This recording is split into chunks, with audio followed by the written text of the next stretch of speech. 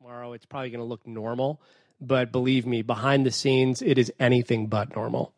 Rob Schmitz in Shanghai for us, talking about the chaos in the Chinese markets the past couple of days. Thanks, Rob. Thanks a lot, Kai. All right, so let's move on from, I guess you'd call it financial China, right, to real China. Because once you do the regression analysis and you take stocks in the markets out of the equation, what is the actual economic impact of a slowing Chinese economy on the rest of us, on the rest of the world? For that, here's Marketplace's Scott Tong in Washington. Always keep this in mind. When the Chinese stock market sneezes, no one necessarily catches a cold.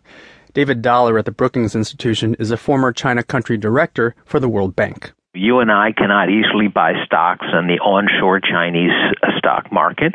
We don't have to worry that Americans have lost a lot of money. That's not happening. The market is, fairly closed. What really matters is the physical stuff bought and sold, or not sold to China, as is the case today, especially commodities. One index of metals and minerals prices plunged to half of last year's level. Michael Herberg at the National Bureau of Asian Research says this is not a short-term business cycle slowdown. China's whole economy is shifting away from smokestacks and cement mixers to consumers. It's created enormous overcapacity in steel, aluminum, glass, cement, and that's driven a huge decline in Chinese consumption of all these basic commodities, including oil. China is the biggest, most important buyer of Saudi crude. And oil is created in part because China's car sales have fallen from 20% growth to 5%.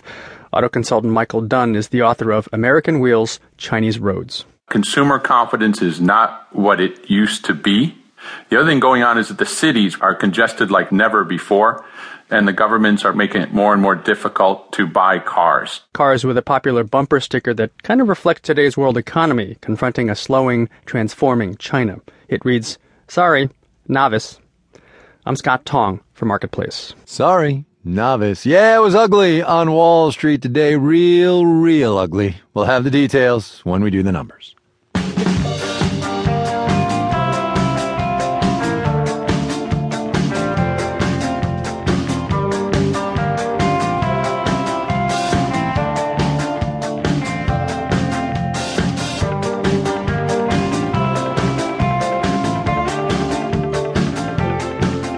Facebook and its founder Mark Zuckerberg have been having a rough go of it in India of late.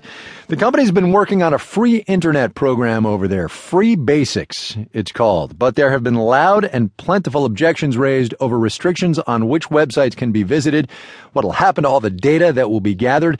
And so late last month, Indian regulators suspended the service pending an investigation. The BBC's South Asia correspondent Justin Rowlett filed this dispatch. You would think people would be grateful to be offered something for nothing. Well, that ain't necessarily so, as Facebook's youthful founder is finding out in India. With 130 million users, India is already Facebook's second biggest market in the world. Mr. Zuckerberg got a bear hug when he met the Indian Prime Minister Narendra Modi in Silicon Valley late last year, and the degree of opposition has clearly taken him and his company by surprise. But maybe the real problem is how this offer has been presented.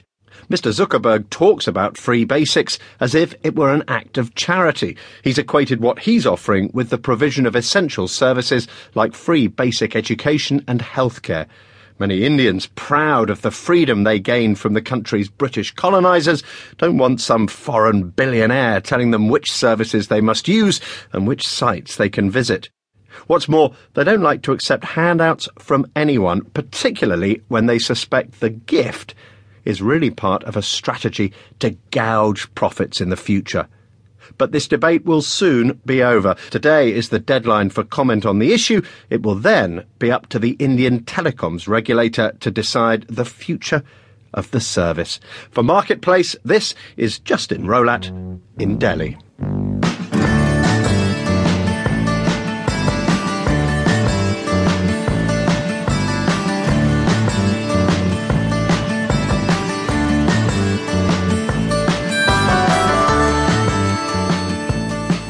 One hears a lot, especially in the high-tech boom that we're having, of internet companies selling for billions of dollars, making founders and investors insanely rich. One hears not quite as much about companies that sell for far less, leaving sometimes angry and disappointed people in their